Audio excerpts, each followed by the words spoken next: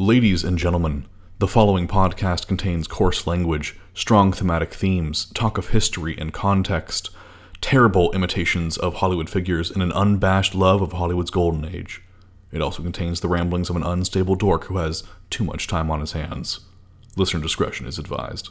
And now, on with the program. Okay, Zach, you're on the air.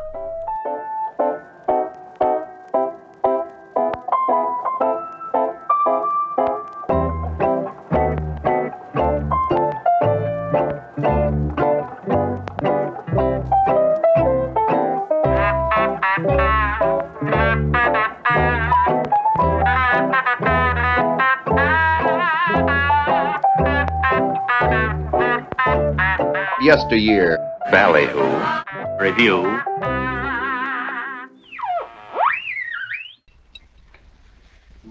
Thanks for the memory of rainy afternoons, swingy Harlem tunes, motor trips and burning lips and burning toast and prunes. How lovely it was. Well, hello again, folks. This is Zach. Shut up! Shut up! I will, Bogey, don't worry. The truth is, I don't wish to overwhelm you or anyone else this week, but I do want to take a moment to celebrate. After all, today marks 2 years since the show debuted. Wow, 2 years. And as with the previous anniversary show, I want to take a moment to acknowledge those who make the show possible, the guests and the listeners. This last year saw the return of many past contributors and many new voices to the show. It saw the ante upped on many discussions, whether it was finally addressing the double threat of Bob Wise and Val Lewton with The Body Snatcher, diving deep into the world of Disney in the 40s, confronting set safety then and now with the story of a flood, or unfurling the legacy of Orson Welles on both radio and film. There was a plethora of great times had, but these fabulous times are only had thanks to the people who take time out of their schedules to sit down for 2 to 5 hours to chat about them. There's such a thing as pure bliss, and for me, it has been these last 2 years where I have had the privilege of hearing such profound and hilarious chatter coming from these amazing individuals. To all of the guests that have graced our show this last year and these last 2 years at large, you have my eternal thanks and gratitude. And to our newer guests, I have the sincere hope that you will return. But I get it if you don't want to. Believe me, 3 hours of my voice is a torture on anyone's system, so I'm not offended, I swear to God. That's a joke, of course, because you've all expressed to me how much you enjoy preparing for and having these chats, and believe me when I say the real stars are you. So to Zach Bynes, Ryan, Brad, Abella, Olivia, Aaron, Chloe, Nate, Rashmi, John, Walden, Anthony, Brent, Mateo, Cody, Marshall, the Andrews, Bueno, and Saunders, the Matts, Willix, and Murbach, Tyler, John X, Cheryl, Adam, Aaron, Pam, Lloyd, Kev, Smokey, Ben, Shameful Steve, who is actually now known as Awesome Steve thanks to this show, Henry, James, Corinne, Buck Benny, Kathy, Laura, Hope, Jay, Phil, Strelick, Ryan Johnson, Tony, Jamie, Jack, Brandon, Jeff and Corey, and Sterling. I am beyond touched at every hour, minute, second, and every day that you have given in making these shows possible. See, it's hard for me to describe it because I'm feeling like I'm swelling up thinking of like how lovely all of you people are. There also comes with that the grand acknowledgement to the listeners, because this show doesn't keep existing without you. Although, to be honest, I wasn't even expecting to have a major audience. It's no surprise if you've been following the show this last year that the audience has grown. And it was something that I was not counting on. In all frankness, I'm fucking shocked. I have an immense amount of fun doing this show and doing it for myself and for my friends and for anybody who's wanting a little bit more Golden Age Hollywood or early cinema in their life. But I was not prepared in any sense for there to be the kind of growth that has happened. It is delightfully accepted, of course, and I hope that folks who have been tuning in as of late have found themselves walking into the film experiences that they have going forward with an interesting perspective from our end of things. The only hope that this show has is that a listener goes in and gives the films talked about a chance, or to come away with one that they have already watched before with something new in mind. If we have done that, I assure you we have been delighted to have done so. I speak for myself and the guests, of course, on that front. We want you to enjoy these titles that we spend hours dedicating our time to. And even if they're a bad film, we still want you to enjoy the conversation and find something interesting out of a film that you may not even like.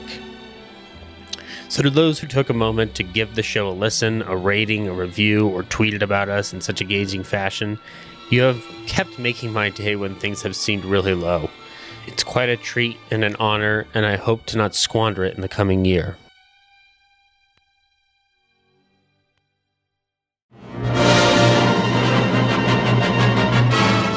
And what is coming in the year, you ask? Well, there's going to be plenty. As of this recording, there are many shows in the can with more coming. We will have the return of some old favorites to close out the year, starting next week with another Disney discussion. If you thought the riffing between Matt, Tyler, and I was over, you're mistaken. And I can say this without question, folks. It's a wild episode that blends history and hilarity as we dive into Disney in the 30s. And it's such a chaotic, glorious thing that I hope you will have as much fun on the floor laughing as we did on the floor laughing when we recorded it. Then after that, we will be covering a plethora of films like Madam Satan, the notorious film that has kept me up at night with the image of costume clock people swirling around my already fragile psyche. Then we'll do The Jazz Singer, a film of great importance with a legacy that must be discussed from a plethora of angles, both technologically and culturally. Then we'll travel down to France again for another look at international cinema, this time with Les Samurai, a brilliant international gangster film that our new friend Rashmi has brought to the table. We will travel back to the silent era again with He Who Gets Slapped, a swirling film of rejection and revenge with the man of 1,000 faces himself. And we will also be delving into some detective fare with The Black Camel, the earliest surviving Charlie Chan film featuring Warner Oland, featuring Bela Lugosi in a supporting role, and a slew of elements that bear obvious reckoning. This will be coming as a chat through the courtesy of an old friend of mine from film school, Mr. Chuck Westfield. And then Matt Murbach will come back around because he needs to, and we're going to talk about Snow White and the Seven Dwarves. We're returning to the animated film that started all of this Disney madness. And of course, we will be returning to the Marx Brothers with a chat about A Night at the Opera, A Day at the Races, and room service. Yes, all of that and more is coming.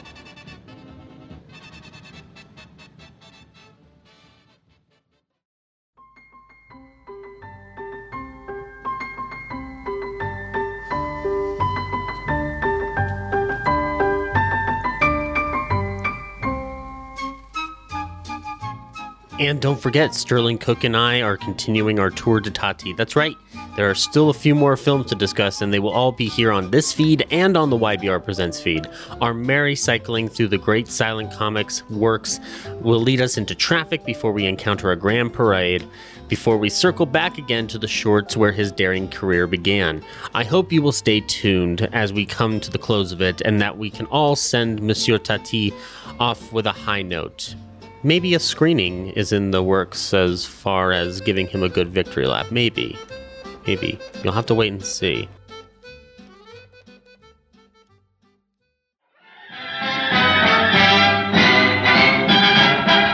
I don't care where I'm going, just as long as I'm with you. Put it there, pal. Put it there. I also want to take a minute to recommend that you listen to some of the podcasts created by the people that have given their time to this show, and as well as a few other shows that have been very friendly to us over the interweb sphere. That's a very nasty place, and these guys have provided some wonderful comforting discussion when things seem low. So if you find yourself in waiting for the next episode, check out shows like these. The Mandarin Orange Show. Alex P. Keaton is my friend. 2 shows by Vil Vecchio. You can't go wrong. Real Nerds Podcast. I'm on it, but don't worry. There's 3 better people behind the mic on that show than I am. Yo, That's My John. You owe it to yourself to check out Nate's show. He was lovely on our show to sing for us, so you owe it to yourself to listen to other melodic tones from him. Permanent Record. Punk Rock Horror Podcast, Film Guff, Russophiles United, a Russian movie podcast, Old Time Review, Dear Rowan, Talkin' Trauma, Rated H, Switch the Envelope, House of Hammer, not House of Carpentry Tools, that joke is no longer valid, Here Lies Amicus, Pop Culture Brews, The Homebrew Pub, All the Best Lines, more like all the best listening, am I right? John of All Trades, Required Viewing with Aaron and Chloe, Breaking Walls, the Wall Breakers podcast, Talking Pictures TV podcast featuring Awesome Steve, Band Biographies, Attaboy Clarence, The Secret History of Hollywood, and The Labors of Hercule. And that's just but a sample of the many wonderful shows out there that you can listen to while you wait for the latest Ballyhoo, or just to listen in general. Give these creators your time. They are worth it, believe me. But I've babbled on long enough. Let's get to the meat of this. How about some radio shows, guys? Hi ho the radio, radio, radio. Hi ho the radio. The radio to you, wherever you may go. You hear a radio. Now, I have decided for this evening's entertainment that we would try to connect it to 2 previous episodes, and I couldn't think of any way better than to introduce us with a broadcast of the Campbell Playhouse Theater doing their version of The Magnificent Ambersons featuring Walter Houston. You can hear the adaptation that is full of the spark that would then propel Orson Welles to tackle The Magnificent Ambersons. He clearly loved this story, and therefore you can kind of hear the slight origins before he attempted to make the film in his full vision before RKO messed it up. And that broadcast is coming to you from October 29th, 1939. Then we will go ahead and end the night on a little bit of laughter, courtesy of Edgar Bergen and his ventriloquist dummy, Charlie McCarthy, along with Anita Gordon, Mortimer Smurd, and Ken Carpenter. Yes, this program in particular actually has conjunction to Fun and Fancy Free. It features Walt Disney and Donald Duck, or Clarence Nash, in a broadcast from Sunday, September 21st, 1947. And you can kind of hear a little bit of the cross-promotion, and you can hear Ray Noble and his orchestra, who orchestrated a lot of the music for Fun and Fancy Free, performing alterations from the score that's in the movie, courtesy of this radio broadcast. So thank you all again, Ballyhoo listeners, and I will see you next week when Matt Murbach, Tyler Mabey, and I tune into some more Disney in the 30s. But until then, and until next time, folks, good night.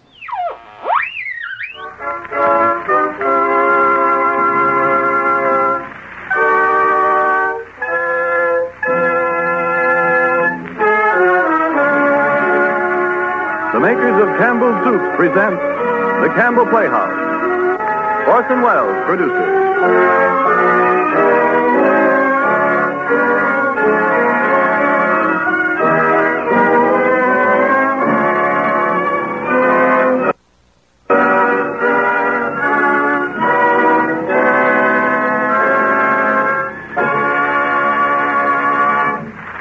Good evening. This is Orson Welles. Tonight again, our scene is America. America at the turn of the century, in the days that saw the rise, the reign, and the decline of the Magnificent Ambersons. The book was a bestseller, but the Magnificent Ambersons is something better than that, better than a bestseller that still sells. It lives on as the truest, cruelest picture of the growth of the Middle West and the liveliest portrait left to us of the people who made it grow. It's better than a good book. It's Booth Tarkington's best. And we'll do our best for it on the radio tonight, and luckily, we have with us a great American actor to help. An actor who, in the living theater and in motion pictures, has created a notable gallery of American portraits ranging from Ring Lardner's Elmer the Great to Sinclair Lewis's Dodsworth. A gallery which includes the simplest of American mortals and even 2 presidents, the legendary chief executive of Gabriel over the White House and Mr. Abraham Lincoln himself. You've guessed his name. It's Walter Houston.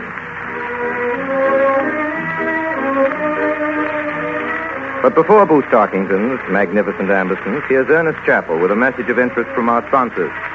Thank you, Orson Welles. You know, if through some circumstance or other people could have only one soup, and if the choice of that one soup were put to popular vote, the chances are most people would cast their ballots in favor of Campbell's tomato soup. You see, Campbell's tomato is the soup people buy and enjoy more than any other. Now, why is this so? Well, there are many reasons, of course, why people turn to Campbell's tomato soup time and time again, why it appeals alike to young and old, why people never seem to tire of it. But the main reason can be summed up in one word: flavor. Just about everybody has a keen liking for its rich tomato flavor. The tang and liveliness of that flavor never fails to coax our appetites. We continue to enjoy it as we eat spoonful after spoonful, and we have a pleasant feeling of deep well-being as we finish the last full-flavored drop. Now, wouldn't bright, glowing, fragrant platefuls of this favorite soup add special enjoyment to your dinner tomorrow night? And don't you want to put on your grocery list tomorrow Campbell's Tomato Soup? And now, the magnificent Ambersons with Walter Houston and Orson Welles. Dear Miss Amberson, when I called upon you this afternoon to express my regret for last night's misfortune, I was informed by your butler that you did not desire to see me. You seem to care a great deal for base vials, Miss Anderson. If I promise never to break another one, may I not hope that you will relent and consent to receive in person the apology of your very contrite and devoted admirer, Eugene Morgan. To Miss Amberson, Amberson Mansion, Amberson Boulevard, Amberson Edition. You heard that word Amberson a lot in those days, in that town. Everybody knew the Ambersons, and it was quite unnecessary for the young man to address his letter so carefully. The magnificence of the Ambersons began in 1873. Their splendor lasted throughout all the years that saw their Midland town spread and darken into a city. Around 1800, Major Amberson had bought 200 acres of land at the end of National Avenue. Through this tract, he had built broad streets and cross streets, paved them with cedar blocks, and curbed them with stone. He'd set up fountains here and there, and at symmetrical intervals, placed cast iron statues painted white. And all this art showed a profit from the start. The lots had sold well, and there was a rush to build in the new addition. Its main thoroughfare was called Amberson Boulevard, and here now stood the new Amberson Mansion, which was the pride of the town. Yes, sir, $60,000 for the woodwork alone. And hot and cold water upstairs and down. They got a ballroom there, takes up the whole third story. And a glass dome, green glass it is, way up in the air, and arches and turrets. And one of them new stone porches. They call it a porte cochere. Well, sir, I guess the President of the United States would be tickled to swap the White House for the new Amberson Mansion if the Major give him the chance. Yes, sir. By the almighty dollar, you bet your sweet life the Major wouldn't. Now, of these Ambersons, at the time this story begins, there were three. The old Major and his two children, Fred and Isabel. Of Fred, it was generally understood that one day he would go into politics. Kind of a good thing to have an Amberson in Congress. Makes it pleasant when a family goes traveling. Meanwhile, he was to be seen every afternoon on National Avenue, perched high on the seat of the newest and fanciest rig in town, driving a pair of dashing bays with great gesturing and waving of his skin-tight lemon gloves. Of Isabel, it was known that she'd been to a young ladies' school in the East and later to a finishing school in Paris. But now I'm back. Back for good this time, I guess. And it's nice to be home. Home being the Amberson Mansion on Amberson Boulevard, of which Isabel Amberson was now the hostess. Well, during those days, people had time for things. Time to gossip. Time for a lot of things. They even had time to dance square dances, quadrilles and lances, the raquette and schottisches and polkas and such whims as the Portland fancy. All gone now. Gone like the all-day picnics in the woods and like that prettiest of all vanished customs, the serenade. Of a summer night, young men would bring an orchestra under a pretty girl's window, and flute, harp, fiddle, cello, cornet, and bass viol would presently release their melodies to the dulcet stars. Indeed, it was at one of these serenades that an event occurred which was to have a profound influence on the fate of the Ambersons. Eugene Morgan. It's too bad. Likeliest boy in town he was, and not really given to drink. Just celebrating. Stepped right through the bass viol, he did. Made matchwood of it. Too bad it had to be right under Miss Isabel's window, and right at this time, too. When Eugene Morgan called the next day to apologize, Isabel refused to see him, and it was then that he wrote her that letter. And 3 weeks later, Major Amberson announced the marriage of his daughter to one of the town's leading young men of business, Wilbur Minafer. No breaker of bass viols or of hearts. No serenader at all. Wilbur Minafer. Well, she'll be a good wife to Wilbur, and they'll have the worst spoiled lot of children this town will ever see. Well, how on earth do you make that out? She couldn't love Wilbur, could she? Well, it'll all go to her children, and she'll ruin them. The prophetess proved to be mistaken in a single detail only. Wilbur and Isabel did not have children. They had only one child. At the age of 9, it pains me more than any man to admit, George Amberson Minither, the Major's one grandchild, was a princely terror.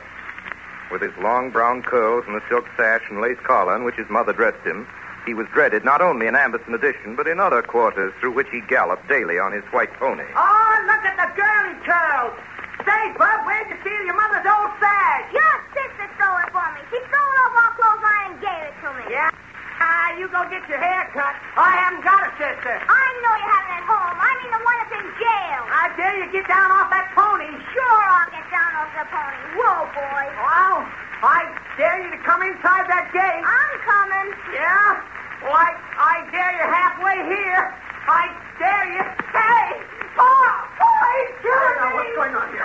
Stop this and get out of this yard, young man. I said... You stop that. You take your hands off me. I guess you don't know who I am. Yes, I do know. I know who you are. You're a disgrace to your mother. Your mother ought to be ashamed of herself to allow... Shut up about my mother. She ought to be ashamed. A woman that lets a bad boy like you... You pull down your vest, you old billy goat, you. Pull down your waist, lay on your chin, and go to... George. Yes, Mama? Is this letter from the Reverend Malik Smith the truth? He's an old liar. George, you mustn't say liar. He says you insulted and brutally assaulted his son. Is that true? Well, how old am I? You're 12. And he says in that letter I'm older and stronger than his son. And he's 13. What about the other thing, Georgie?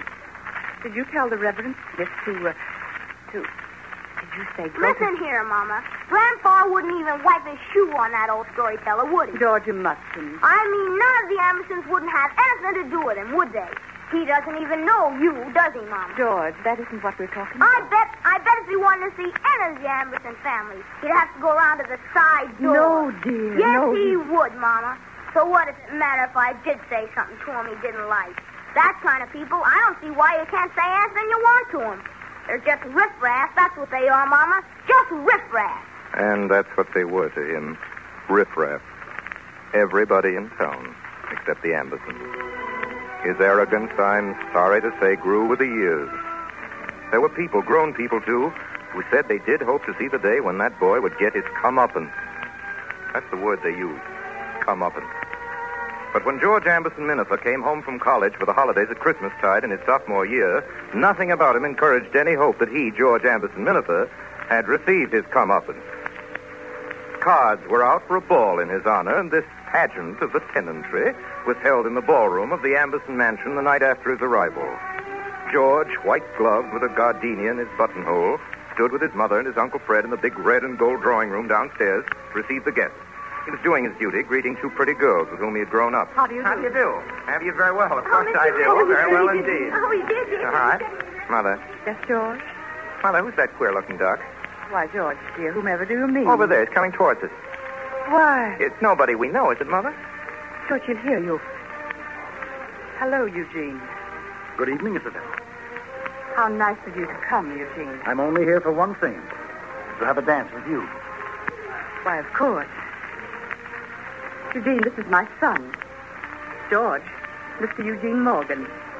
Hello, George. How do you do? Well, if it wasn't so big, Isabel, I wouldn't know it had been so long. Yes, Eugene, it has been long. Well, how about that dance? Certainly, Eugene. A little later. I'd love it. A little later then, Isabel. I'll come for you. Goodbye, George. Nice to meet you. I wondered what you'd be like. You're almost as good looking as you ought to be with that mother of yours. And that's better than any boy ought to look. Goodbye, Isabel. I'll come back for that dance. Still a pretty queer-looking duck. George. Yes, Mother. George. Yes, Mother. George, this is Miss Lucy Morgan. Oh, how do you do? I remember you very well indeed. But you don't, George. Miss Morgan's from out of town, and it's the first time you've ever seen her. Oh, I'm sorry. How do you do? You might take her up to the dancing, George. I think you've pretty well done your duty here. Be delighted. Delighted. What'd you say your name was? Morgan. It's a funny name. Everybody else's name always is. What's the rest of it? Lucy. Is Lucy a funny name, too? Oh, Lucy's very much all right. Thanks about letting my name be Lucy. As George conducted his partner to the ballroom, their progress was slow, and to George's mind it did not lack stateliness. How could it? Musicians hired especially for him were sitting in a grove of palms in the hall and now tenderly playing for his pleasuring. Dozens and scores of flowers had been brought to life and tended to this hour that they might sweeten the air for him while they died. It is to be doubted if anybody ever felt more illustrious or more negligently grand than George Amberson Minafer felt at this party. Mr. Minafer? Yes? What are you studying at college? A lot of useless guff. Well, then why don't you study some useful stuff? What do you mean, useful? Something you'd use later in your business or profession? I don't expect to go into any business or profession. Well, what are you going to do? What do you want to be? A yachtsman. At that same moment, in a small room set apart for the smokers on the second floor of the Amberson mansion, two old friends were engaged in conversation. One was the Honorable Fred Amberson. The other was the gentleman whom George Amberson Minafer had classified some minutes earlier as a queer-looking duck. Gene Morgan, you haven't changed at all. What did you expect, Fred? 20 years since you left. Makes some difference in faces, 20 years, but not in behavior, I guess. If you remember, Fred, my own behavior began to be different about that long ago. Quite suddenly. Yeah. Been stepping in any bass vials lately, Gene? Isabel know you're here? Yes, I just saw her. Where's Wilbur? I didn't see him. Isabel's husband never was one for parties, you know, and he hasn't been so well lately. He's probably gone home already. Gene, life's an odd thing if we look back, isn't it? Yes, it's probably going to be odder still if we could look forward. Probably. However, I still dance like an Indian, don't you? No, I leave that to my nephew, George. He does the dancing for the family. Tell me, what do people in this town think about young George, generally? Well, a lot of people that are glad to express their opinions about him quite strongly, too. Yes? What's the matter with him, Fred? Too much Amberson, I suppose, for one thing. And for another, Isabel just fell down and worshipped him from the day he was born. I don't see how she doesn't see the truth about that boy of hers. She thinks he's a little tin god on wheels. I tell you, Gene, she actually sits and worships him. You can hear it in her voice when she speaks to him. You can see it in her eyes when she looks at him. My heavens, I often wonder, what does she see when she looks at him? Yes, well, she sees something that we don't see. What? An angel. Tell me, Gene, when you met George tonight, did you see an angel? No, all I saw was a remarkably good-looking fool boy with the pride of Satan and a set of nice new drawing room manners. No, Fred, mothers see the angel in us because the angel is there. And mothers are always right. Yes, I know what you mean, Gene. You mean that George's mother's always right. I'm afraid she's always been. She was wrong once, old fella. At least so it seemed to me. No, she... Oh, goodbye, Fred. I'm going to dance. Who will? Isabel, does that surprise you? Well, it startles me a little, your jumping up like that to go and dance with Isabel. 20 years seems to have passed, but have they? My heavens, old times starting all over again. Old times? Not a bit. There aren't any old times. When times are gone, they're not old, they're dead. There aren't any times but new times.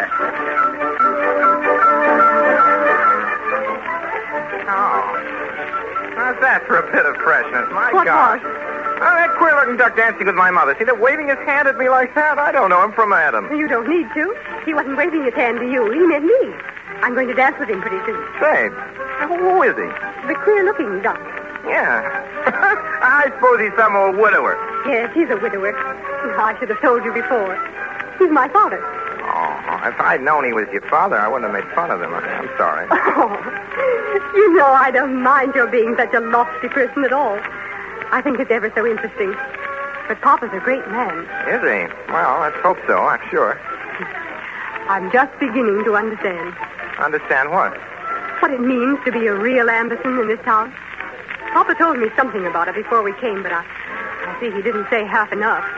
Did your father say he knew the family before he left you? I don't think he meant to boast of it. He spoke of it quite calmly. You'll excuse me. I really must be going now. Hey, wait a minute. Wait. What are you going to do after 2 o'clock tomorrow afternoon? A whole lot of things. Every minute's filled up. All right, the snow is fine for sleighing. I'll come for you in the cutter at 10 minutes after 2. I can't possibly go. If you don't, I'm going to sit in the cutter in front of your gate all afternoon. If you try to go out with anybody else, he's got to whip me before he gets you.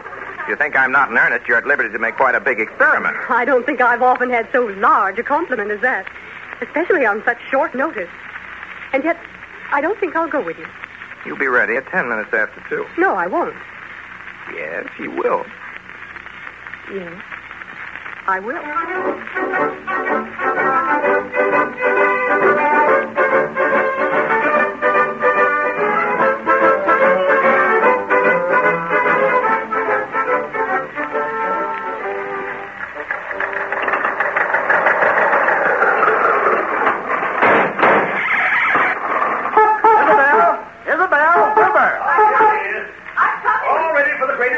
Where's Wilbur?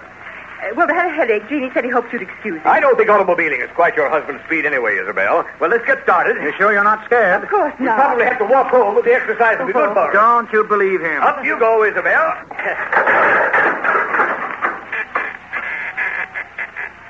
I don't care what you say. I still think it's thrilling. Ready? Here we go. You know what? Gene tells me this chafing dish of his travels 10 miles an hour. Next year, we expect to do 18. By then, there'll be a law forbidding the sale of automobiles, the way there is with concealed weapons.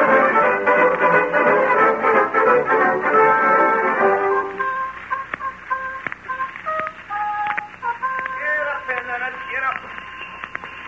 Oh, gee, Lucy, I'm sorry you're cold. I'm not anymore with the wind behind us. And I do hate to go back. It's so pretty out here in the country. Yeah, it is nice. Is this all yours? The Andersons, I mean, all this land? Beautiful. Yeah, it used to be. It's getting all too much built up now. The way it used to be, it was like a gentleman's country estate. It's the way we ought to keep it. We let these people take too many liberties.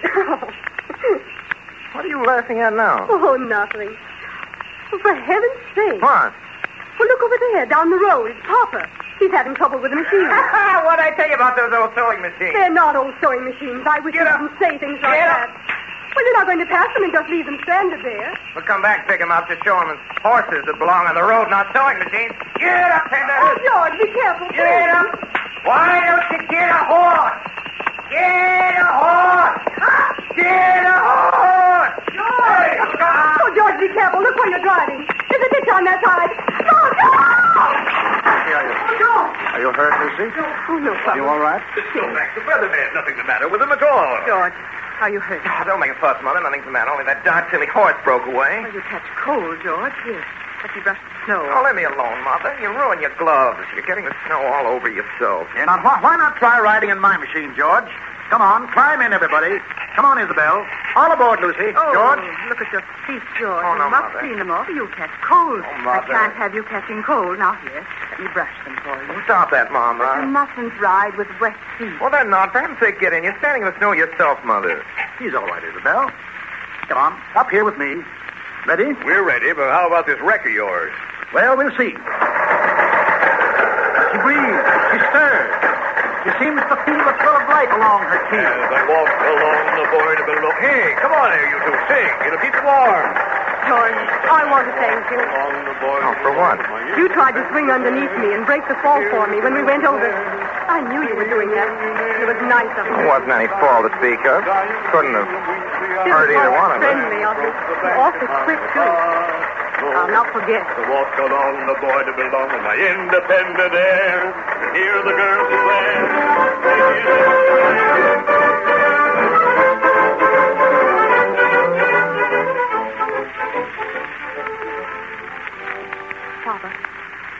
Papa, what makes George never behave like he does?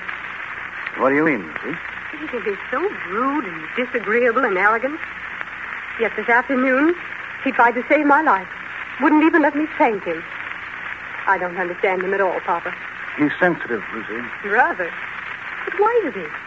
He does anything he likes to without any regard for what people think. Why should he mind so furiously when the least little thing reflects upon him or on anything or anybody connected with him? Yeah, that's one of the greatest puzzles of human vanity, dear. I don't pretend to know the answer. In all my life, the most arrogant people I've known have been the most sensitive. But he's still a boy. There's plenty of fine stuff in him. Can't help but be. He's Isabel Amberson's son. You liked her pretty well once, didn't you, Papa? I do still, Lucy. Oh, she's lovely. Yes, I know. I wonder sometimes. I wonder why she happened to marry Mr. Minifer. Oh, Wilbur Minifer's all right. He's a quiet sort of a man, but he's a good man and kind. Those are things that count. No, Lucy, I wouldn't worry too much about George. You need only to remember 3 things to explain all that's good and bad about George. 3? He's Isabel's child. He's an Amberson. And he's a boy. Well, Mr. Bones, of those 3 things, which are the good ones and which are the bad ones? All of them.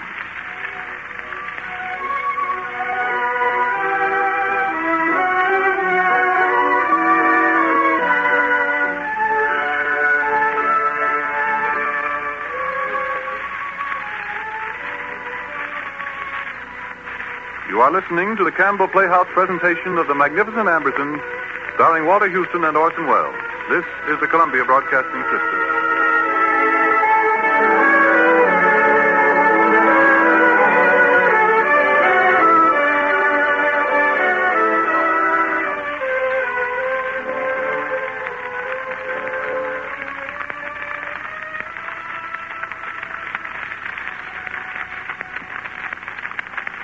This is Ernest Chappell, ladies and gentlemen, welcoming you back to the Campbell Playhouse.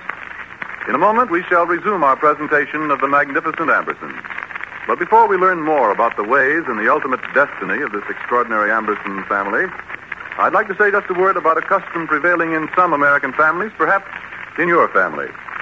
No doubt, many of the soups you serve and enjoy in your home are Campbell's soups. But perhaps there are 1 or 2 kinds of soup you still make yourself. The reason may be, habit for one thing, or perhaps it's the understandable pride you take in your good home cooking. If this is true in your case, then believe me, we honor it and you sincerely.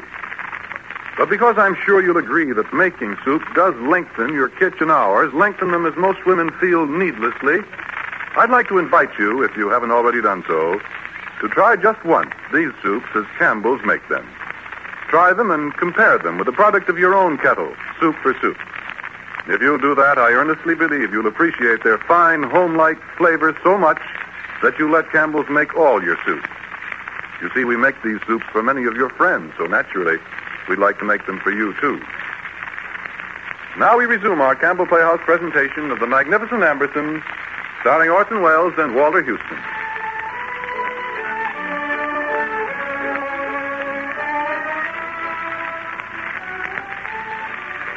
Even after the turn of the century in that Midland town, it seemed impossible to doubt that the Ambersons were entrenched in their nobility, behind polished and glittering barriers which were as solid as they were brilliant and would last forever. And to those fervent souls who continued to hope that the youngest of the Ambersons, George Amberson Minifer, would soon get his comeuppance, the following year, I'm afraid, brought little comfort, or the next. But in his last year at college, 3 things occurred to upset the even tenor of George Amberson Minifer's life. Wilbur Minifer, beloved husband of Isabel Amberson Minifer and father of George Amberson Minifer, died at his home last night after a brief illness. Wilbur Minifer. Quiet man. Town will hardly know he's gone. That was the first thing. His father's death. Second, certain changes in the Midland town where he lived. Perplexing at first, then irritating. Every time you came home for the holidays, you saw new things. New faces at the dances. Riffraff, people whose names you never heard of. And the town itself was less and less familiar. Even in Amberson Addition, there was drastic and tragic change. The first owners of the big houses sold them or rented them to boarding house keepers. Cheaper tenants took their places. Rents were lower and lower, the houses shabbier and shabbier. And not even the Ambersons themselves seemed able to stem the tide. And third, there was a certain subject upon which George and Lucy Morgan found it impossible to agree. Why are you stopping, George? Why don't you go on? Lucy, when are you going to marry me? Oh, not for years and years. Why not? You're too young. Is that the only reason? Oh, I don't know, George. Everything... What about everything? Well, everything is so unsettled. You are the queerest girl. Well, what's unsettled? Well, for one thing, you haven't settled on anything to do. At least if you have, you've never spoken of it. What are you going to do, George? Well, I tell you, I expect to lead an honorable life. Now that my father's dead, that sort of makes me the head of the family after Uncle Fred. You don't really mean to have any regular business or profession at all? I certainly do not. I was afraid so. I suppose it's your father's influence that makes you think I ought to do something, is that it? No, I've never once spoken to him about it. Never. But you know, without talking to him, that's the way he does feel about it. Well, yes. Do you think I'd be much of a man if I let another man dictate to me my own way of life? Well, George, who is dictating? No, I don't believe in the whole world washing dishes and selling potatoes and trying law cases. I dare say I don't care any more for your father's ideals than he does for mine. So if your father would just mind his own business... Take me home, George. Please, take me home at once. If that's the way you want it, all right. That's the way I want it. Well, all right, that's the way you want it. That's the way you want it. Get up, Pendennis. Get up.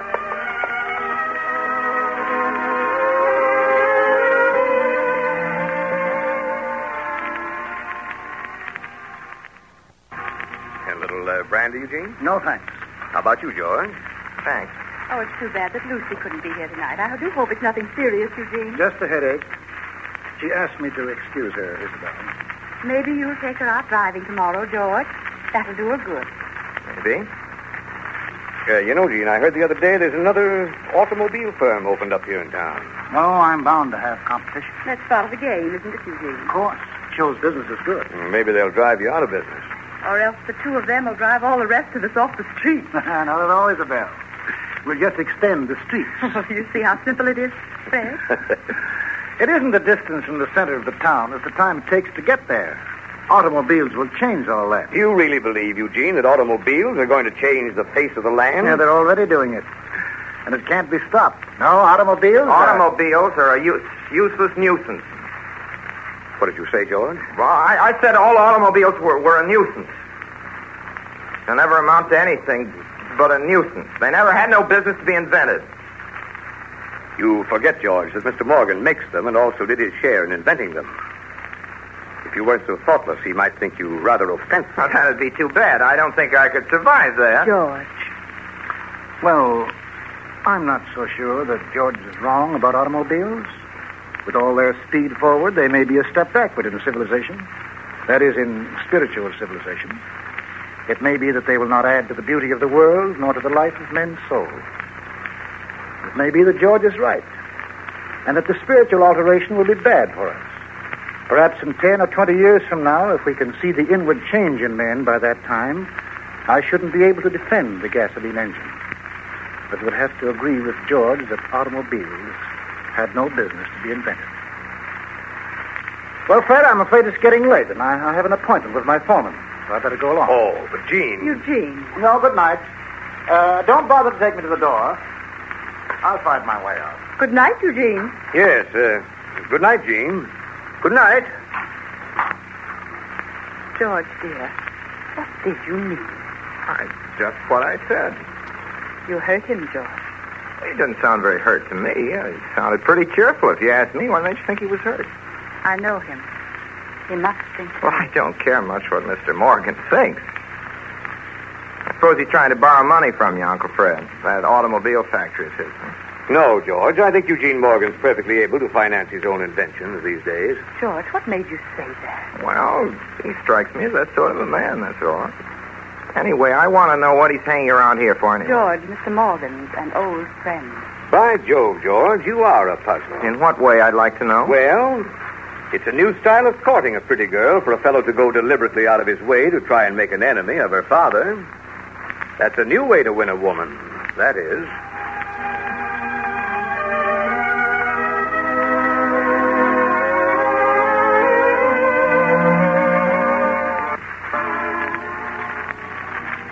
Is there anything wrong, Isabel? You've been so quiet all afternoon. Nothing, Eugene. It's this weather. the end of summer. It's been a very happy summer for me. A few more weeks, we will be gone. There'll be other summers, Isabel. Time changes things, Eugene. And once they're changed, you can't bring them back. Things are like smoke. You know how a wreath of smoke goes up from a chimney? You see it getting thinner and thinner. And then in such a little while, it isn't there at all. Nothing is left but the sky. And the sky keeps on being just the same forever. Things won't change for you, Isabel. You'll always have me and George. It's George that's troubling me, Eugene. Why doesn't he like you? He doesn't have any reason. He says so himself. Well, boys can't help their likes and dislikes, Isabel. I think perhaps he sensed from the first that I cared a great deal about you, even when I was so careful not even to show you how immensely I did care. Gene, I can't believe that. Well, someday he'll have to know how we feel about each other, and I think it should be from you that he learns that. Oh, Eugene. It's only fair to George. Much better that he should hear it from you than from someone else. Through gossip, maybe. Oh, I know. I know you're right, Eugene. And I will tell him. I tried to tell him last night, only... Oh, Eugene, it's so hard. Let me wait until just before he goes back to school. No, sooner, Isabel. Sooner, for all our sakes, sooner. But it's only such a few days till he leaves. Surely a few days can't make any difference.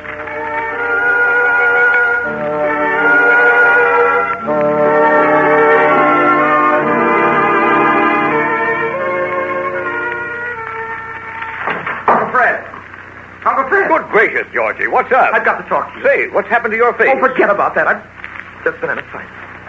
I've heard what people are saying. Saying about what? For heaven's sake, if you're going to talk, be coherent. The whole town's talking about my mother and that man Morgan. They say my mother is going to marry him. And that proves she was too fond of him before my father died. Everybody in town knows about it but me. Heavens, is that what you're so excited about? Why do you listen to stuff like that? I'm glad I did listen. I have a right to know. Did you know it? Did you? Georgie, you can be sure there's been more gossip in this place about the Amberson family than any other family. You see, the more prominent you are, the more gossip there is about you. And the more people would like to pull you down. But they can't do it as long as you refuse to listen. The minute you notice it, it's got you. Is that all you've got to say? It's about all there is to say, Georgie. There's nothing to be done about it. You propose to sit here and let this riffraff bandy my mother's good name about it? Is that what you propose to do? Didn't you understand me when I told you that people are saying my mother means to marry this man? I understood and you. And you think if such an unspeakable marriage took place, it'd make people believe they've been wrong in saying... You know what they'd say? I don't believe it would. There'd be more badness in the bad mouths and more silliness in the silly mouths. But it wouldn't hurt Isabel and Eugene if they had decided to marry. Good heavens, you speak of it so calmly. Why shouldn't they marry if they want to? It's their own affair. Why shouldn't they? I don't see anything precisely monstrous about two people getting married when they're both free and care about each other. What's the matter with marrying? It would be monstrous. Monstrous even if this horrible scandal hadn't happened. But now, in the face of this... Oh, that you can sit there and even speak of it, your own sister. For heaven's sake, don't be so theatrical. Come back here. What is it? Don't you speak to your mother about this. I don't intend to, but I'm going to do something about it. You can be sure of that. I'm going to do something about it. You see if I don't.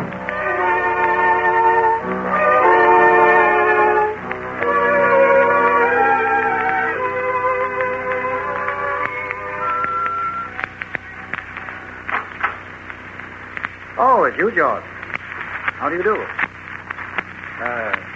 Your mother expects to go driving with me, I believe. If you'll be so kind as to send word to her that I'm here. No. I beg your pardon. I heard you, Mr. Morgan. Said you had an engagement with my mother. I told you no. Well, just what is the difficulty? My mother will have no interest in knowing that you came for today or any other day. I'm afraid I don't understand. I doubt if I can make it much plainer, but I'll try. You're not wanted in this house, Mr. Morgan, now or at any other time. Perhaps you'll understand this.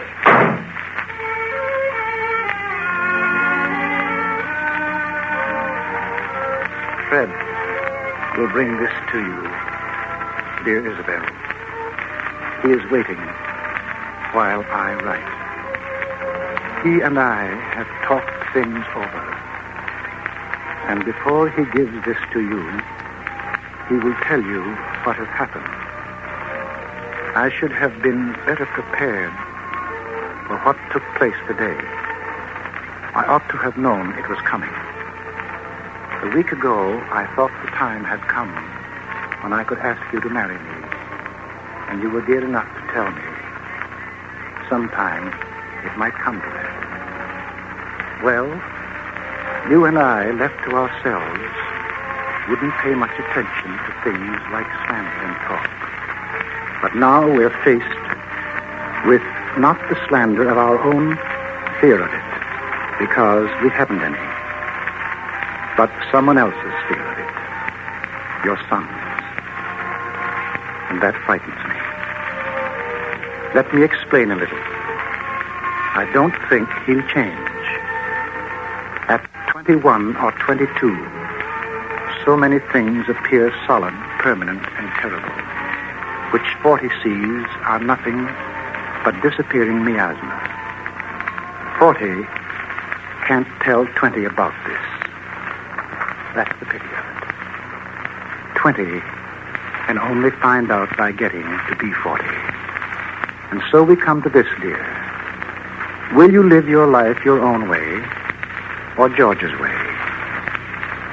Dear, it breaks my heart for you, but what you have to oppose now in your son is the history of your own selfless and perfect motherhood.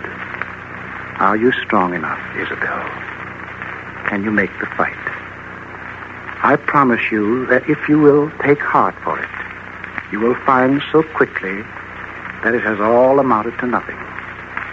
You shall have happiness, and in a little while, only happiness. I'm saying too much for wisdom, I fear. But, oh, my dear, won't you be strong? Such a little short strength it would need. Don't strike my life down twice, dear. This time, I've not deserved it. Eugene.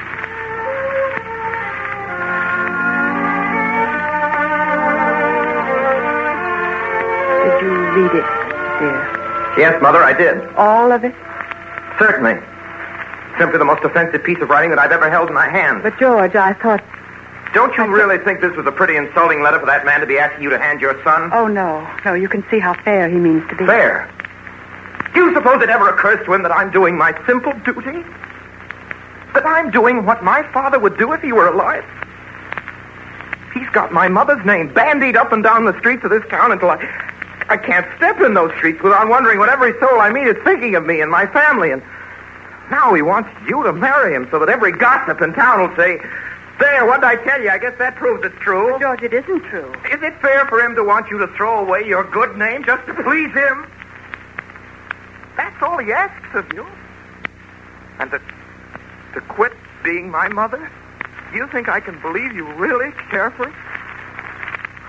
Don't. You're my mother, and you're an Amberson. I believe you're too proud to care for a man who could write such a letter as that. Well, what are you going to do about it, Mother?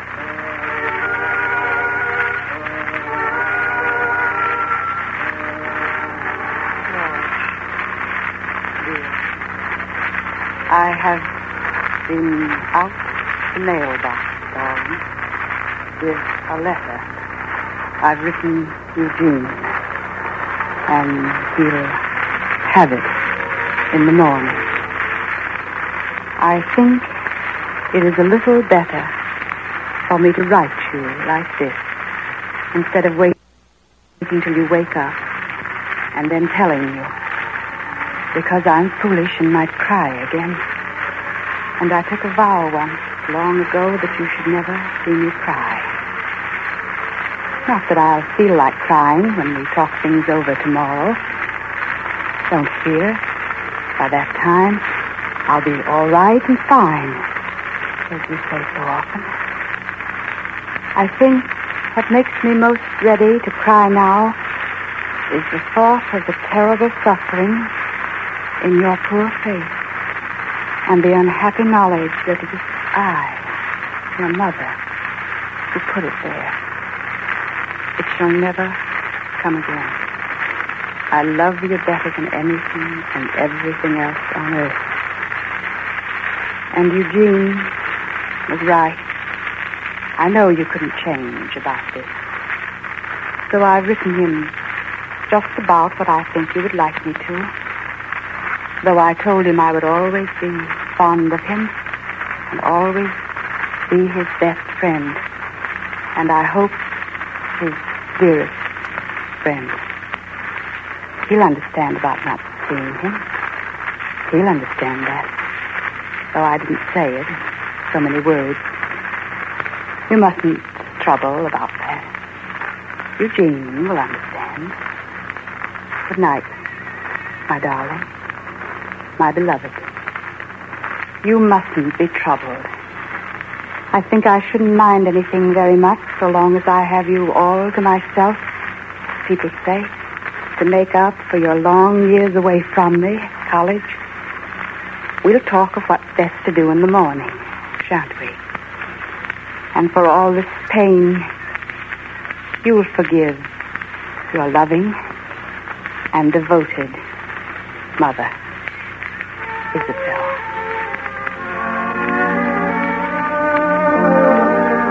Three weeks later, George and his mother went abroad. Isabel never returned. Nearly 2 years later, a small item tucked away in one of the back sheets of a morning paper announced the death in Paris of a Mrs. Isabel Amberson Minafer. That was all there was. And there were only a few people left in the Midland town to whom either name, Minafer or Amberson, meant anything. Some weeks later, George returned only to learn from his Uncle Fred what couldn't be kept secret any longer. The Amberson estate was gone. What with extravagances, taxes, and the new order of things, suddenly there was nothing left. Well, here we are, Nephew George. All that's left of the Ambersons. Two gentlemen of elegant appearance in a state of bustitude. A few years ago, we wouldn't have thought it, eh? That's how it is. Life and money. They're like loose quicksilver in a nest of cracks. When they're gone, we can't tell where or what the devil we did with them. What are you going to do, Uncle Fred? Oh, don't worry about me in this new world. I'll be contented with just surviving. I'll get a consulship somewhere. An ex-congressman can always be pretty sure of getting some such job. I live pleasantly enough with a pitcher of ice under a palm tree and native folk to wait on me. What about you, George? What will you do?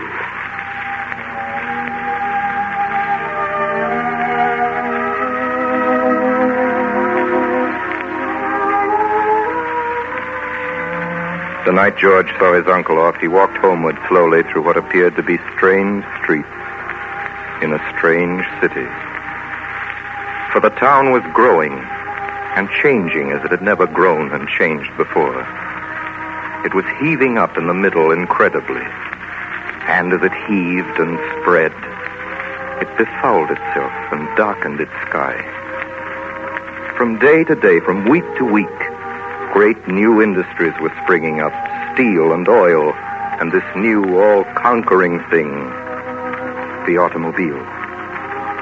Strange people swarmed about him, obliterating, destroying every trace of the magnificence that once was Amberson, destroying with it the last of the Ambersons, George Amberson Minafer. The city rolled over his heart and buried it, as the city had rolled over Ambersons and buried them to the last vestige.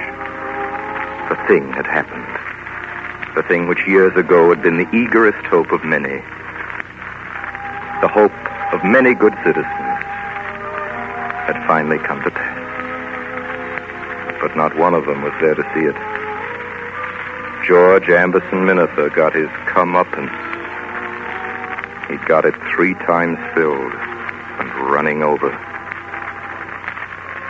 Later, as he walked down Amberson Boulevard, now known as 10th Street and filled with second-rate shops and cheap boarding houses, and climbed the stairs of the old house for the last time, a terrible loneliness assailed him. He opened the door softly into Isabel's room. It was still as it had been. Tomorrow, everything would be gone. And soon after that, the very space which tonight was still her room would be cut into new shapes by new walls and floors and ceilings. Yet, Isabel's room would always live. For it couldn't die out of George's memory. And whatever remains of that old, high-handed arrogance was still within him.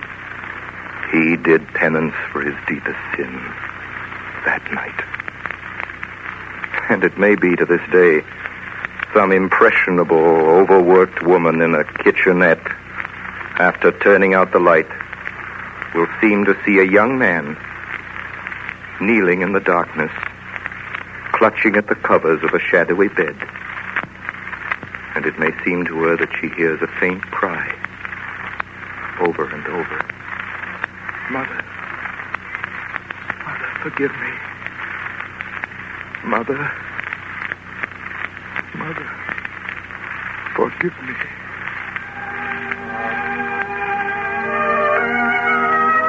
You must have guessed by now who George Amberson Minafer was. Take my word for it, please, that the George Amberson Minafer who was is no more. Papa. Why, Lucy, what brings you downtown this morning? I tried to get you at one of the factories, but no one could locate you. I wanted to talk to you, Papa. Are you very busy? I'm never too busy to talk to you, Lucy. Is something wrong? Yes, Papa, there is something wrong. It's George. George? You mean... Yes, Papa. George Minafer. Well? He's been hurt, badly hurt.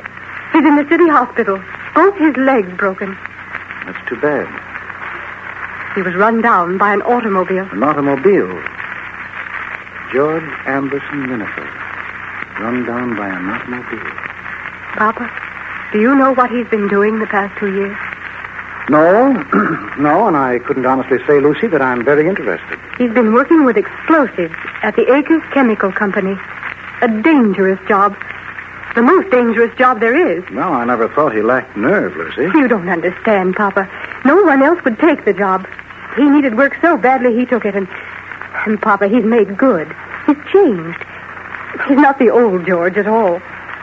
And now this has happened to him. Well? I want you to go to see him. No, Lucy. After all, you can't expect me to have any particular affection for that young man. I'm sure that Isabel... Isabel's been dead 3 years. 3 years. Yes, if it hadn't been for him, she might... It's what she would want you to do, Papa. You know that. She'd want you to be kind. She'd want you to come with me to the hospital. He's lonely, Papa. His heart's broken. He needs us. We can help him. You could do so much for him, and I could... Well, Papa, what are you going to do?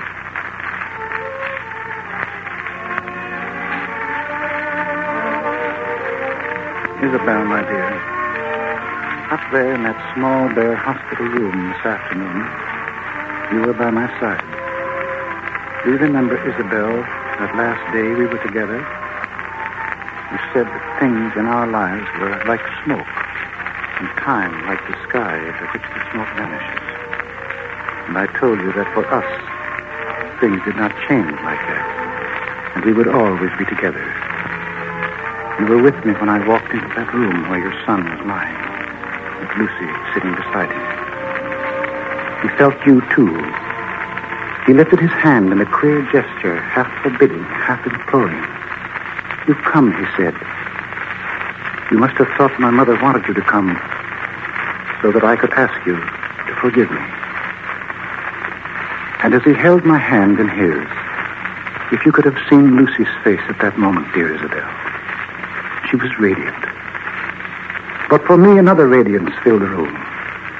For then I knew that I had been true to you at last, my true love. And that through me, you had brought your boy under shelter again.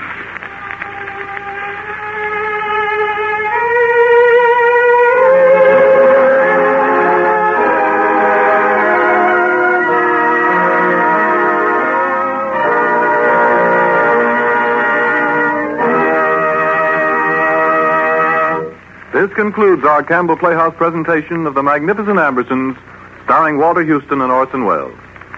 In just a moment, Mr. Welles will return to our microphone for a brief interview with Mr. Houston. Meanwhile, I'd like to use that moment, if I may, to point out how perfectly Campbell's tomato soup meets the question of what soup to serve, no matter what the occasion.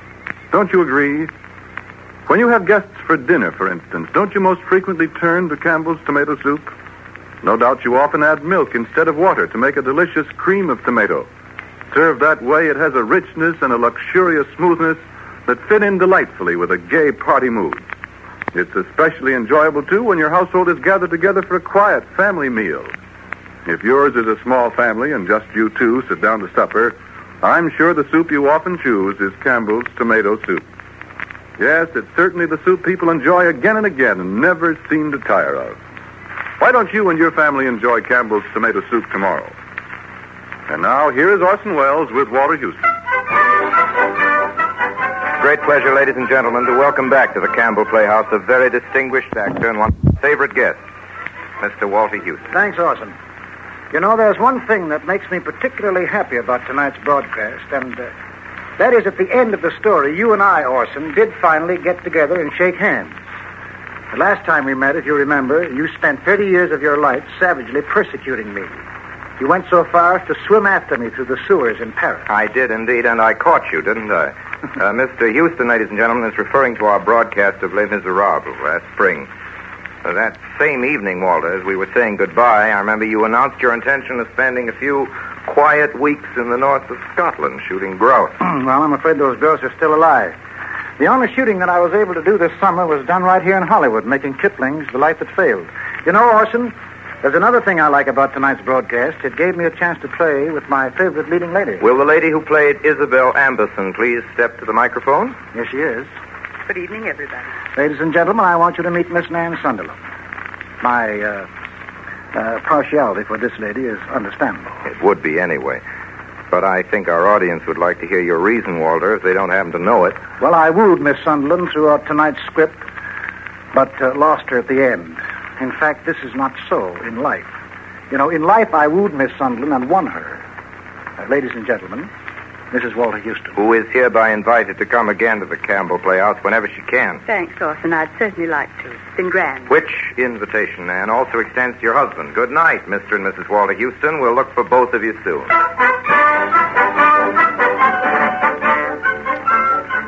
In tonight's Campbell Playhouse production of The Magnificent Ambersons, the role of Eugene Morgan was played by our guest of the evening, Mr. Walter Houston.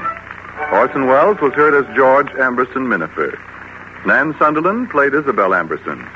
Eric Burtis played the part of George Minifer as a young man. Ray Collins was Uncle Fred Amberson. The part of Lucy Morgan was played by Marion Burns. Archie Malloch Smith by Everett Sloan. The Reverend Malloch Smith by Richard Wilson. Bea Benaderet was Mrs. Foster. Music for the Campbell Playhouse, as always, was arranged and conducted by Bernard Herrmann. And now we wish to thank the makers of Maxwell House Coffee, sponsors of Good News of 1940, for their courtesy in permitting Walter Houston to appear with us tonight.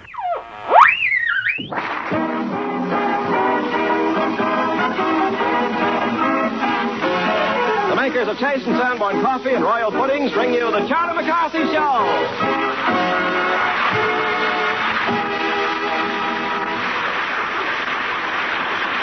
This is Ken Carpenter, ladies and gentlemen, greeting you on behalf of Edgar Bergen, Charlie McCarthy, Ray Noble and his orchestra, Nita Gordon, Mortimer Snerd, Pat Patrick as Ursula Twing, Alan Reed, Jack Mather, and our special guests, Walt Disney and Donald Duck.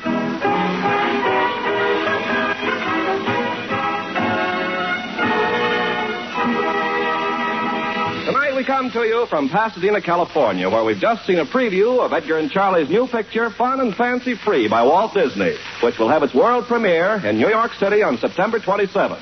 And here are Edgar Bergen and Charlie McCarthy.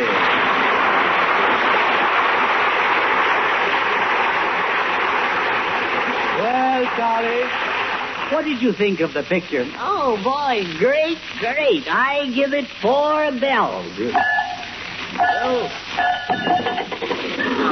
Why, you clumsy butterfingers, you. That man is through. All right. Well, I love the title, Fun and Fancy Free. You'd love anything that's free, baby. Well, Well, frankly, my chest is sticking out with pride. Yeah? Yes. Your stomach is even prouder. Yeah, all right. Charlie, what do you think of your work in the picture? Oh, please, no. I can't. What? Oh, you know how darn easy I blush. Oh, why must I be so cursed with all this talent? All right. Well, there were others in the show besides you, you know. There was Mickey Mouse, Donald Duck. Well, Max, every picture has to have extras. Yes, I know. And there's also Goofy. I say, did somebody call me? No. Where's Mr. Disney? Well, he'll be right back, Ray. Oh. Ray, don't you think we should show Mr. Disney our gratitude with a little speech of appreciation? Yes, that would be nice. I think it'd be nice. Yes. Make him happy, I'm sure. Yeah, I could tell him one of my dreadfully droll witticisms. No. Oh, this one's about a kangaroo. Yeah? Yes. If only I could remember the paunch line. Oh, you get it. That's what's known as a foolproof joke. Yes. And you're just a fool that can prove it, too. Ray, where do you get those awful jokes? Well, Edgar, I just drop in at the barbecue place down the street. They're always good for a few ribs. That's it. Yeah. Now, Charlie, what about this speech? I don't think it's necessary for both of us to give one. No. So I think I'm going to let you do the talking for me. Me do the talking for you? Yes. Well, now, that's an interesting switch, isn't it? Yes. Now, let me hear what you're going to say. Now, when you speak, you must speak from the diaphragm. Uh-huh. I have spoken. And remember, you must be convincing. The best orator is one who can make his men see with their ears. Yeah? Yes. Now, when I talk, they listen with their noses. No. Well, go on with your speech, Charlie. Well, how is this? Let's see. Fellow convicts. No. I thought I was in school. No. Oh, there you are, Edgar. Well, Walt Disney.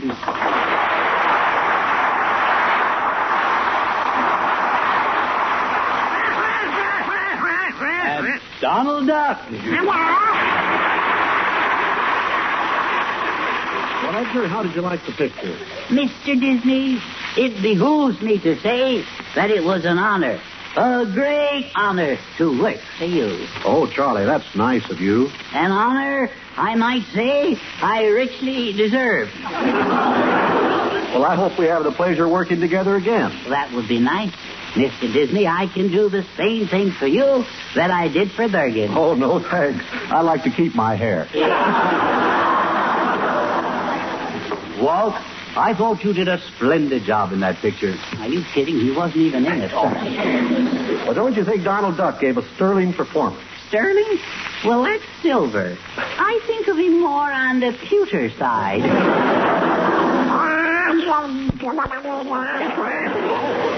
Well, didn't you like Donald in that role? The only role I'd like him in is a casserole. Look at the way he waddles. Reminds me of Bergen coming out of the shower. Oh, now, Donald, I'm sure that deep down inside, Charlie likes you very much. Oh, what? Well, now, let's not start that.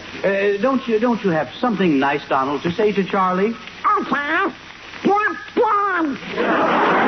Drop dead. You barnyard delinquent, I'll snatch you ball-tailed. Now, Charlie, let go of his feathers. Let go. Oh, now, see, Charlie, you've hurt him. You pulled some of his tail feathers out. Okay, I'll stick them back in. There. Why, you Long Island entree, you. Why don't you fly south? Well, let's not quibble about who was the best performer. Ray, who do you think contributed most to the picture? Well, not merely because I wrote some of it, but I rather like the music, especially the song that goes like this.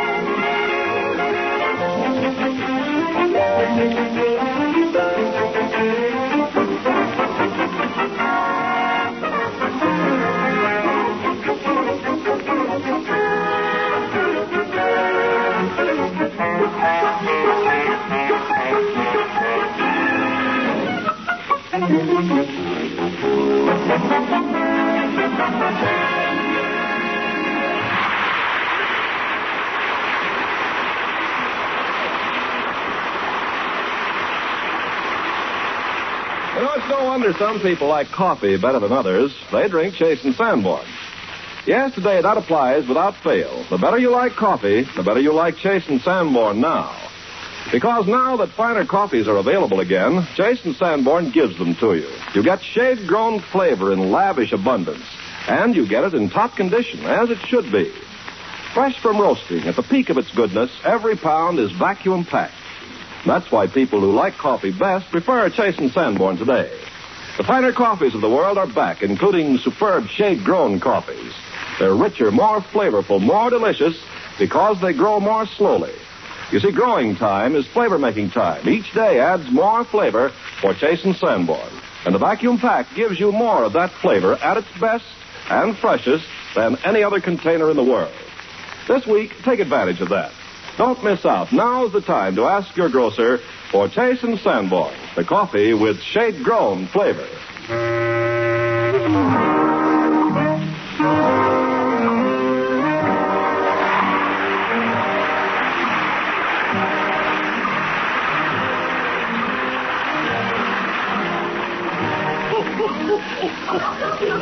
Oh, chibaba, chibaba, chibaba.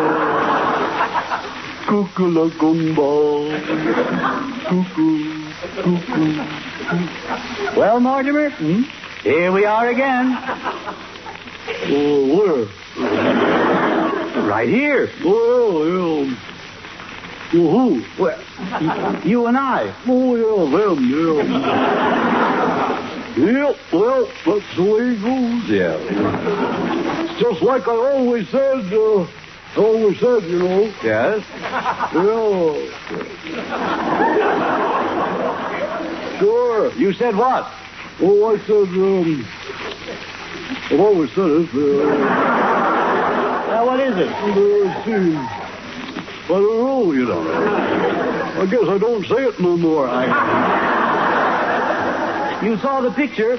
Were you satisfied with your role? Yeah. Did you enjoy the picture? Well, but it sure was scary. Scary? Oh. Well, Mortimer, only very stupid people are frightened by a motion picture. Well? Yeah. Well, I'm pretty sure I can qualify. Yeah. I suppose it was the big giant that frightened you. No, it was that other fellow there with the pigeon-toed eyes. Pigeon-toed eyes? Yeah. Looked like his face was button wrong. Button wrong. Well, now, who in the world could that have been? Let's see. Scary person. Yeah, awful-looking. Yeah. Well, describe him. Well, some of his teeth stuck out so far it looked like he swallowed a rake. Yeah.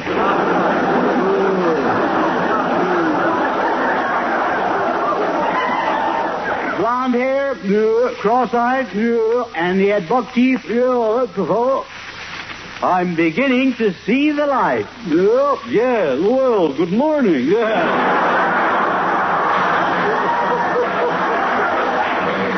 I'm sure you know the person's name. No. Well, now think. No, I give up. Well, it was Mortimer Snerd. Well, give me a better hint than that. Mortimer, you were in the picture. No. Well, I'm flabbergasted. Yeah. I hope seeing yourself in the picture isn't a disappointment. Well, I knowed I was homely, but I didn't know I was so good at it. Well, don't let it upset you. No, I can't help it. It seeing me on the screen like that sort of destroyed something fine in me. What? My appetite. Oh, I see. And not only that, they photographed my bad side. Your bad side? Yes. Which one is that? The side my face is on. Well, surely, Mortimer, you knew you were in the picture. What did you think we were doing at the studio every day under those lights? No. Charlie said we was getting a suntan. Yeah. Charlie was ribbing you. Why, if Charlie told you black was white, I bet you'd believe it. Let's see. Black was white? Black was white. Yeah. Well, ain't it? No. You certainly have more than your share of stupidity. Well,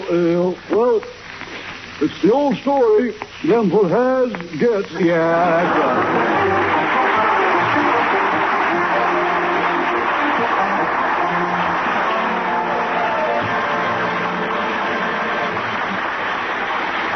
Oh, Mortimer, there's only one Mortimer Snurf. Friends.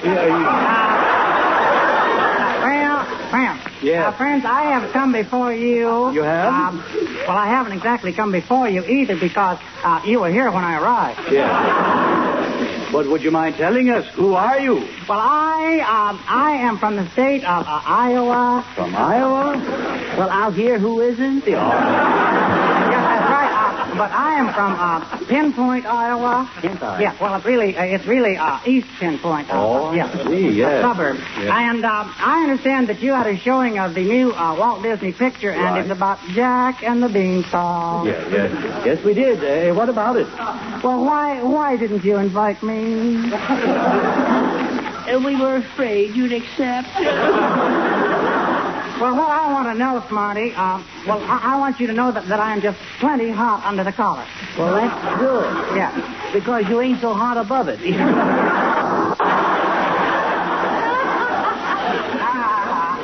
Young man, I'll have you know that I am an exhibitor. Exhibitor? That's right, And I represent a chain of two theaters. Well.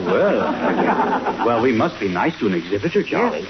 And I have my finger on the pulse of the people, too. Fresh thing. Right. And why, just last week they were complaining. Yeah, no quality in the picture? No butter on the popcorn. You don't mean that your popcorn is more important than the picture? Oh, I don't? Well, I mean, do you? Well, for goodness sakes, my gosh, I do. You do, yeah. Yeah. Last week we had a 2,000-bag picture. Really?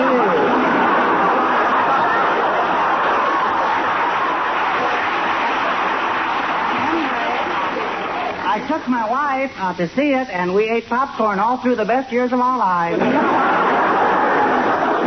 And now you can spend your remaining years drinking water. Yeah.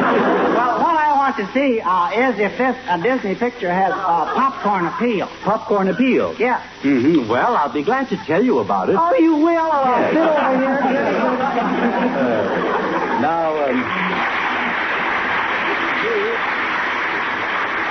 The story opens in a beautiful little place called Happy Valley, where everybody was happy. They were always laughing always. Pardon me, sir, but why are you crying in Happy Valley? I just moved here from Pasadena. Well, nearly everybody was happy in the valley because of a beautiful golden harp that sang and played. Oh, plunkety, plunkety, plunky, plunk.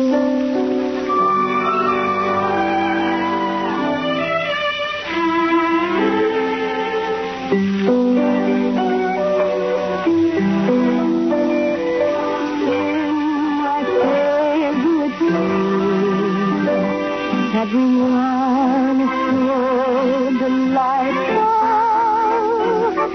No one's near stifle in my favorite dream. Yes, and in my favorite dream, there my heart can go romantic, dancing to a heavenly tune. But there's something else I look forward to. It's a secret, but here's a clue. He's my favorite. You know who.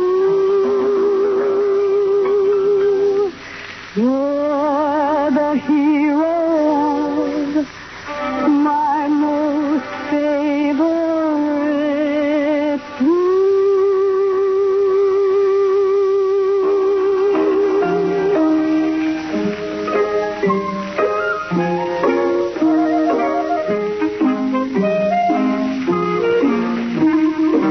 In my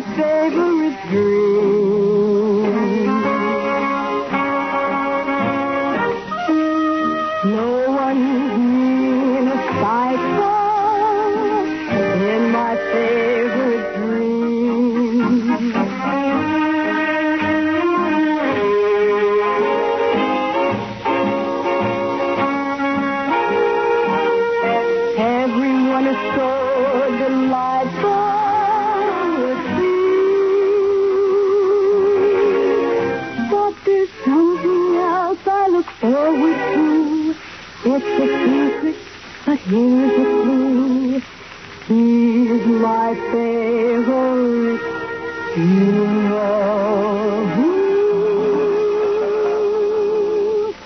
You're the hero of my most favorite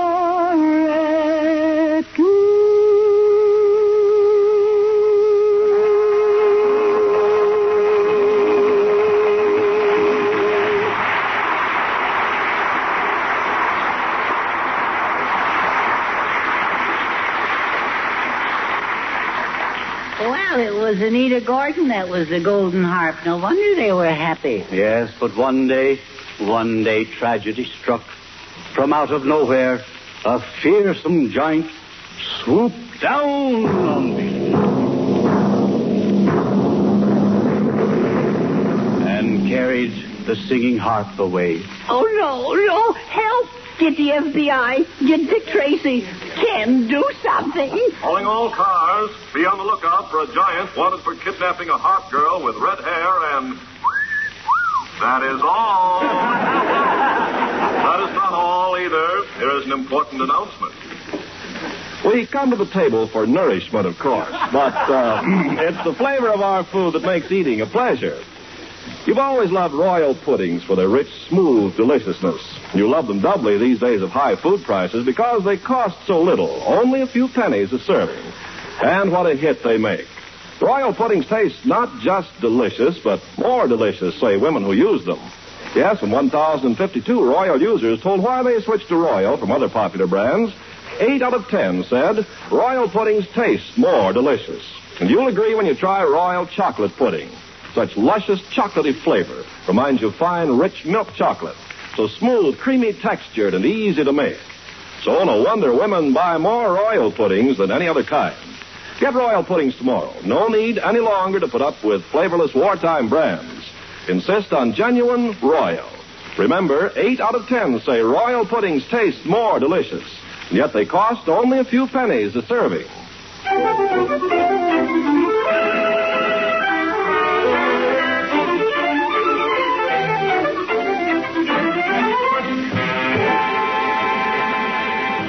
And now to get back to the story. Yeah, well, first wipe the pudding off your mouth. All right.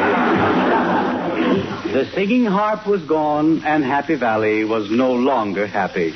Poverty and desolation came to everyone. They had just paid their taxes. The poor people were starving. Bergen, just tell it. Don't ham it, all right? Oh, friends, this is going to be just peachy for popcorn sale. Oh, yes, thank you very much. And now comes the most tragic and dismal part of the story.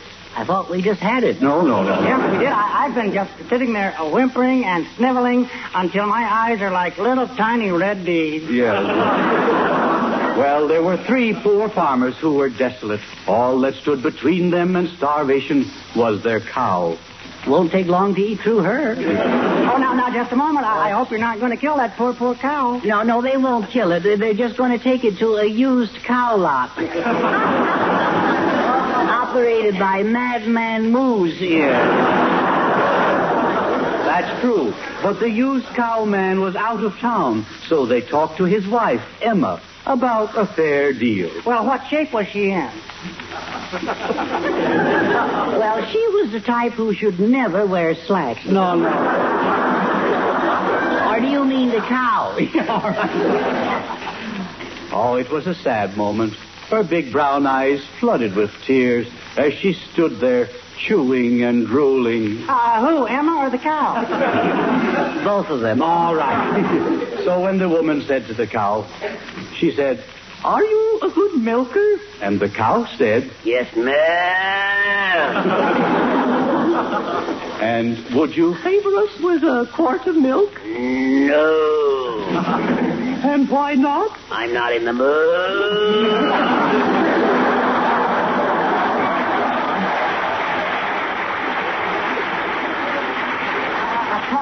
A talking cow? Yes. Why, that's utter nonsense. Yes. So they traded a cow for 3 magic beans and planted the beans in the ground. My word, of all places. Yes. And the magic beans started to grow. Up, up, up, and up. Everybody fasten your safety belts, please. And then one by one they started to climb up the beanstalk.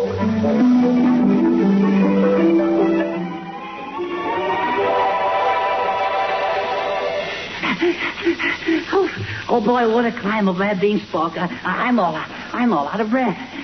Me too. My cow. My word, look at that magnificent castle. Let's go in. Yeah, let's go in. Ooh, kind of spooky.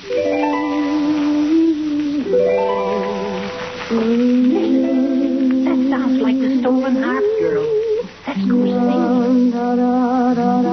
Oh, Donnie and Charlie, my heroes. You've come to rescue me. Yes, we have. Oh, poor Miss Harp. Let me take you in my arms. Oh, you tickle. I'll hold you a little closer. Oh, guess I held you too close.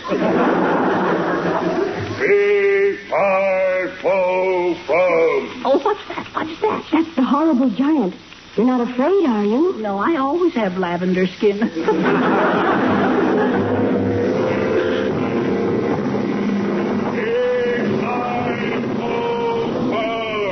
I smell the blood of an Englishman. Oh, but really now, please don't. I'm half Scotch anyway. I'm so anemic, you see. Fee-fi-fo-fo. Fo-fo, what happened to Plum? He's with Abner. Oh. I'm glad you came. You're just in time for dinner. Oh, thank you. In fact, you'll be my dinner. Yeah. Oh, no, not that. Oh, sir, have mercy. Why do you want to eat a scrawny little boy like me? I'm on the Clark Gable diet. Well, if you let me go, I'll give you this little duck for a pet. Oh, I like little bitty ducks.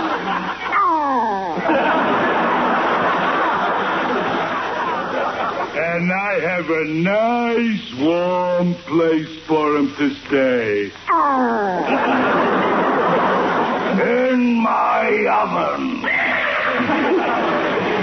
Don't you know no one's allowed up here on this beanstalk? What are you doing here? We just came to borrow a saw and an axe to chop down a beanstalk to get rid of a big nuisance. Oh, well, in that case, I'll help you. Yes. Here is the saw, and here is the... Yes. What beanstalk? Come here, Come here. Hey, Donald, come on down the beanstalk.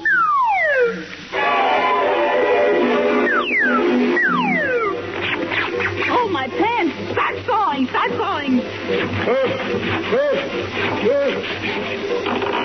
Timber.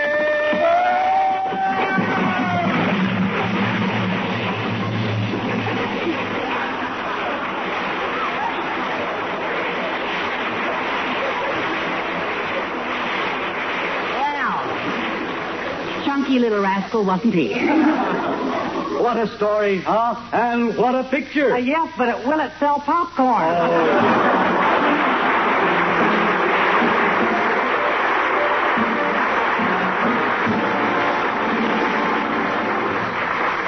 Charlie and Edgar will be back in just a moment. But first, you know, some days turn out better than others. But here's a way you can raise the average. Take a tip from the people who like coffee best. Get Chase and Sanborn coffee. The more important your coffee is to you, with meals and between, the better you like Chase and Sanborn now, because finer coffees are back. Yes, Chase and Sanborn is richer today, more flavorful, more delicious. Taste its bonus of shade-grown goodness, protected by the vacuum pack. You get finer flavor and more of it, because the whole world's finer coffees are once more available for us to choose from. And preference goes to shade-grown coffees with their lavish abundance of extra flavor. Under an awning of taller trees, these coffees grow more slowly. Each day they store up more pleasure for you, and you get it in Chase and Sanborn in the vacuum pack. Only the vacuum pack can give you so much freshly roasted flavor, because no other container keeps coffee fresh. So don't miss out. This week, remember, now is the time to ask your grocer for Chase and Sanborn coffee.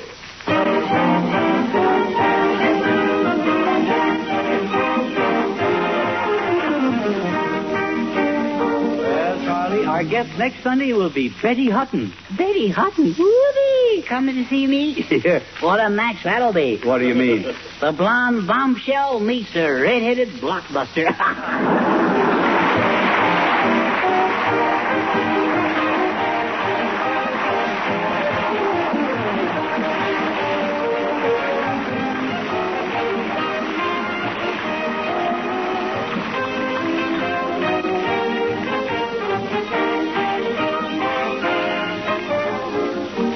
Be sure and listen in next Sunday to Edgar Bergen, Charlie McCarthy, Mortimer Snerd, Ray Noble, Anita Gordon, Pat Patrick, and their special guest, Betty Hutton.